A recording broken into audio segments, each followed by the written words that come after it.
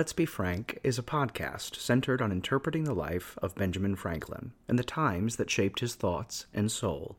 Some content may not be appropriate for younger audiences. Listener discretion is advised.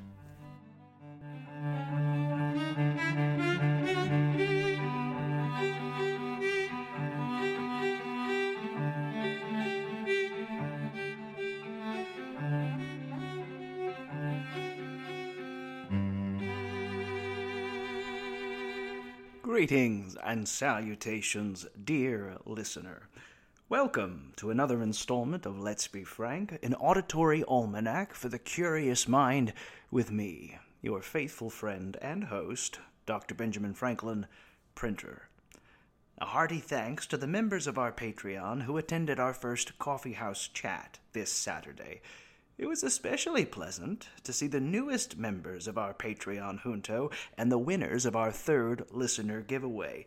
Please join me in congratulating Stuart and Sue McHenry, who are the proud recipients of a year's supply of Franklin's finest coffee from our friends at Ready Hour. If it wasn't delightful enough declaring them the winner, it was even more delightful to have the privilege to deliver the coffee in person to them. For the looks upon their face alone. Thank you so much, Sue and Stuart, for pledging your support to our endeavor, and for being so geographically close. I can't imagine what it would have cost to deliver that barrel through the post. Now, if you wish to fully vest yourself in our junto and pledge your support to our Patreon, the link can be found in our show notes. Now, my beloved junto, today's episode has fallen on yet another momentous anniversary. I declare, dear listener, if this continues to happen, you're going to start believing I'm doing this quite on purpose. Which of course I am. Masterfully. A razor-keen precision goes into every atomy of Let's Be Frank, and I'll demand satisfaction of any Cataline who says otherwise. Right, the anniversary. On this day, 247 years ago, the 5th Virginia Convention adopted the Virginia Declaration of Rights, the 16 articles that would inspire many of the states' declarations of rights and go on to inform our federal Bill of Rights, a perfect lead-in to today's episode. For purposes of good order, this podcast is composed of several primary sources associated with Ben Franklin's life, knit together with original writing to collect it all into one narrative on a cohesive theme. Today's episode is the third installment in our series, Chasing Independence, that distills the heady writing of the Enlightenment and presents it in quick 15-minute philosophical lessons to not only enhance the understanding of one of our most aspirational founding documents, but equally how best to relate to the government of your time. Our first installment featured Jean-Jacques Rousseau and focused on the theorem of the social contract and consent of the governed. Part 2 was Emer de Vattel and the law of nations, the idea of national sovereignty. Today, we're going to expand on these ideas and begin to explore the general spirit of nations and how it shapes their character beyond law or rule. We're also going to discuss the separation of powers. Now, for the setting. When we last left the story, the verbose Virginian Thomas Jefferson was presenting his draft of the Declaration to Mr. John Adams and yours truly. Together, 47 revisions, deletions, and alterations would find their way into the Declaration before it was ever presented to the Congress. Now, one of the greatest changes to our Declaration of Independence that I claim personal responsibility of was a particular clause in the preamble.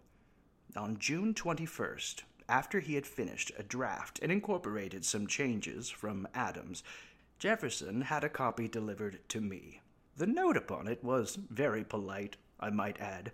He said, "Will Dr. Franklin be so good as to peruse it," he wrote, "and suggest such alterations as his more enlarged view of the subject will dictate." Oh, Thomas, you are such a flatterer. Now, I made only a few small changes, but one of them was prolific. In the preamble, Mr. Jefferson had written, "We hold these truths to be sacred and undeniable, that all men are created equal." Sacred and undeniable. The phrase wouldn't do. Using a heavy stroke of the pen, I crossed it out, and instead I inserted the words self-evident. Reluctantly, for Jefferson, the phrasing stuck. Now, why would I make such a change as that? Well, there are the obvious distinctions that need be made between matters theological and political. But there's also, dear listener, a much simpler explanation. Now, I'm a man of science, a lover of reason, a student of minds like Newton, Hume. Now, in an age where truth is defined in multiple facets, and man comes to hold truth with certain faculties, where is there more power in possession of truth? Sacred and undeniable insinuates some external force, compelling and coercing truth. But self-evident, that broaches an internal compulsion, a truth derived from within, without intermeddling of some external force. Certain, not because of what an outward authority may dictate, but what an individual arrives at. Now, I personally find that to be a much more American concept. We're nearing July of 1776, and the finale ultimo on our road to independence. The story, for now, is to be continued. Now, something remarkable is taking place far away from Philadelphia throughout the colonies of North America. The colonies have begun building new governments to replace the old regime. Certain provinces, like New Hampshire, had already drafted these governments. The Constitution of New Hampshire would be complete on the 5th of January, 1776, the first independent American framework of government. Virginia's Constitution would be ratified on the 29th of June, with a great many of the remaining colonies using the examples set by small New Hampshire and large Virginia in framing their systems of government. When the first draft of the Virginia Declaration of Rights was printed in Philadelphia on the 12th of June, the same day it would be ratified in Virginia's capital, a great many of its sentiments and phrases would creep into the Declaration of Independence. One section of that Declaration of Rights leads perfectly into today's philosopher. Taken from the Virginia Declaration of Rights, Section 5, that the legislative and executive powers of the state should be separate and distinct from the judiciary, and that the members of the two first may be restrained from oppression by feeling and participating the burdens of the people. They should, at fixed periods, be reduced to a private station, return into that body from which they were originally taken, and that the vacancies be supplied by frequent, certain, and regular elections, in which all or any part of the former members to be again eligible or ineligible as the laws shall direct. Separation of powers, checks and balances, these building blocks are the foundations on which our state governments and eventually our federal government operate. Power rebuffs power. To quote James Madison, ambition checks ambition. It's what allows a republic of our size and scale to operate with any degree of harmony. Separation of powers is by no means an American invention. We owe its implementation to today's philosopher, who was said to lift the veil from the venerable errors which enslaved opinion, and pointed the way to those luminous truths of which he had but a glimpse himself. Today's philosopher for Chasing Independence, Part 3, is Charles Louis Secondat, the Baron de Montesquieu. The Baron de Montesquieu was a French philosopher, writer, and political theorist. His work, The Spirit of the Laws, is considered to be one of the most important political texts of the Enlightenment. Montesquieu was born into a wealthy family, educated in law. He inherited his family's fortune in 1716 and began to travel throughout Europe, studying the political systems of different countries. His travels and observations greatly influenced his political theories, which emphasized the importance of a separation of powers in government, with each branch having its own distinct responsibilities. In 1748, he published his most renowned work, The Spirit of the Laws, said by him to be the culmination of 20 years of careful work. It was received well across the world. Across the channel, David Hume exalted it, calling Secundant an author of great genius, as well as extensive learning, and declared that he had written the best system of political knowledge that perhaps has ever been communicated to the world. Hume predicted the spirit of the laws would be the wonder of all centuries. So, my dear Junto, let's see for ourselves. Let's see if Montesquieu's spirit of the laws can stretch between 1748 to your time, and see if these ideas can truly be the wonder of centuries. The Spirit of the Laws is composed of 31 volumes, or books, and span the better part of 1,000 pages. Now, what we cover here today will hardly do it justice, but methods to access the whole of the text will be left in the journal section for those possessed with the time and desire. Now, we'll begin, dear listener, with the branches found in government according to Montesquieu. In every government, there are three sorts of power: the legislative, the executive in respect to things dependent on the law of nations, and the executive in regards to things that depend on the civil law. Now, in our time, we might know those branches of government to be the legislative, the executive, and the judiciary. But we're still at the beginning of discussing branches of government and the separation of powers. By virtue of the first, the prince or magistrate enacts temporary or perpetual laws, and amends or abrogates those that have already been enacted. By the second, he makes peace or war, sends or receives embassies, establishes the public security, and provides against invasions. By the third, he punishes criminals or determines the disputes that arise between individuals. The latter we shall call the judiciary power. See? And the other simply the executive power of state. This sounds somewhat familiar to what Emer de Vattel talked about as far as the purposes of government. Montesquieu is speaking of the executive as the prince or the king because that's, of course, the model he's utilizing. But in America, we know that executive to be in the form of a governor or, eventually, president. The political liberty of the subject is a tranquility of the mind that arises from the opinion each person has of his safety. In order to have this liberty, it is requisite the government be so constituted as one man need not be afraid of another. When the legislative and executive powers are united in the same person, or in the same body of magistrates, there can be no liberty. Again, there is no liberty if the power of judging be not separated from the legislative and executive powers. Were it joined with the legislative, the life and liberty of the subject would be exposed to arbitrary control, for the judge would then be the legislator. Were it joined to the executive power, the judge might behave with all the violence of an oppressor. There would be an end of everything were the same man or the same body, whether of the nobles or of the people, to exercise those three powers, that of enacting laws, that of executing the public resolutions, and that of judging the crimes or differences of individuals.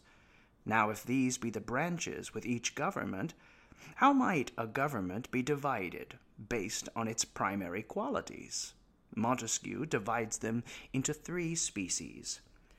There are three species of government: republican, monarchical, and despotic.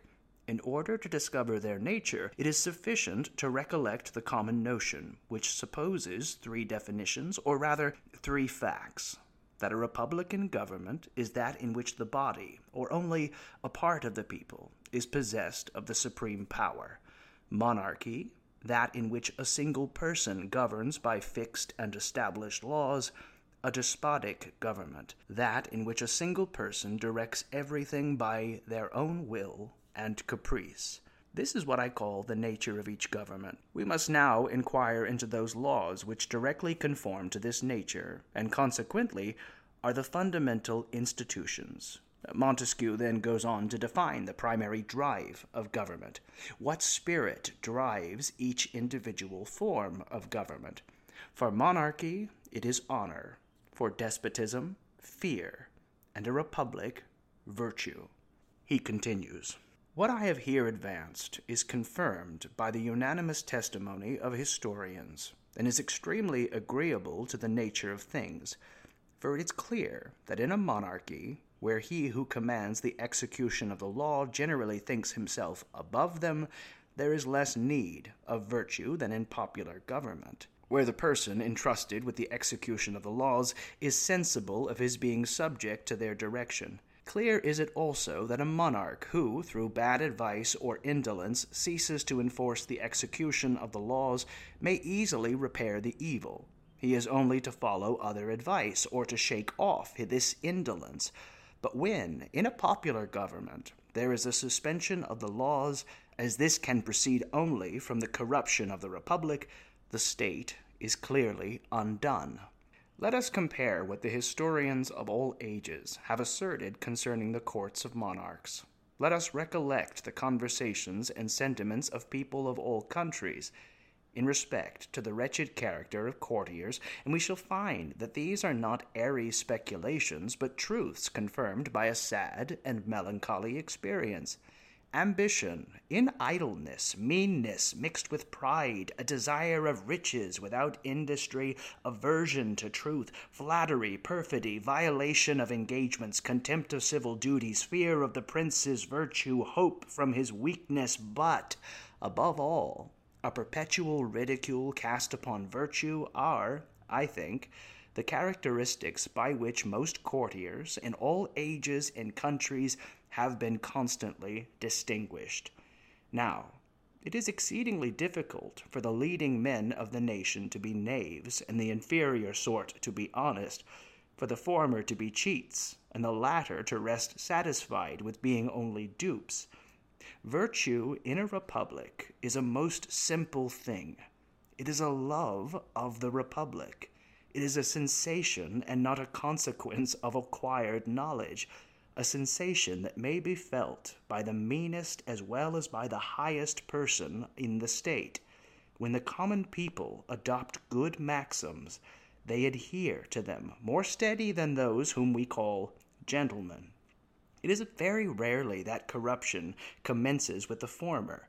Nay, they frequently derive from their imperfect life a stronger attachment to the established laws and custom. A love of the republic in a democracy is a love of the democracy, as the latter is that of equality. A love of the democracy is likewise that of frugality, since every individual ought here to enjoy the same happiness with the same advantages. They should consequently taste the same pleasure and form the same hopes, which cannot be expected but from a general frugality. The love of equality in a democracy limits ambition to the sole desire, to the sole happiness of doing greater service to our country than the rest of our fellow citizens. They cannot all render her equal service, but they all ought to serve her with equal alacrity. At our coming into the world, we contract an immense debt to our country, which we can never discharge. Hence, distinctions here arise from the principle of equality, even when it seems to be removed by signal services or superior abilities. I think the best quote for Montesquieu to close upon, on this same theme, the good sense and happiness of individuals depend greatly upon the mediocrity of their abilities and fortunes. Therefore, as a republic where the laws have placed many in a middling station is composed of wise men, it will be wisely governed. As it is composed of happy men, it will be extremely happy. A republic will ever reflect its people. Therefore, at every turn, it will be left to a people to keep their republic. Like the other philosophers we've discussed, Montesquieu would not live to see an independent America, nor see how his theorems could be applied to a new experiment in republican government. But the testament of his work would see a living embodiment in the form of his grandson, who in 1781 would assist the American army alongside the French in securing our independence at the Battle of Yorktown, indeed helping turn the world upside down. Now, what lesson can we apply with today's installment? Looking at the Baron de Montesquieu's work, all governments, no matter their form, are equipped with a general spirit that moves them. Their principal qualities may be fear, honor, or virtue, but it is this quality that directs how they governed and how the governed may relate to them. Now, when directing the government of your own life, my beloved Junto, where you move through the world and make the choices that lead either to your happiness or misfortune, what spirit will you be guided by? Will you choose honor and seek retribution for every imagined slight for the sake of reputation? Will you lean upon fear and never waver outside the bounds of your own comfort or endeavor to control others to your ends? Or will you instead choose virtue and put the common good of others and indeed of your country before your own interest? What spirit will you be governed by? I suspect the answer, dear listener, is self-evident. That's all for today's installment. Would that we had more hours in the day, but as always, we have nothing but time between us. Resources and images from this week's episode can be found in the journal at www.bfranklinlive.com. If you like the show, subscribe and stay up to date with all the latest gossip and news, and do me the kindness of leaving a review. You can follow us on Instagram at bfranklinlive, and, dear listener, spread the word. Tell your family, tell your neighbors, tell your horse, I don't care. Let's make our intellectual junto grow. And now, dear listeners, our time together must come to an end. Fare thee well. And always remember, when you're good to others, you are best to yourself. Until we meet again, I remain your humble and obedient servant, Dr. Benjamin Franklin, Printer. Stay curious, my friends.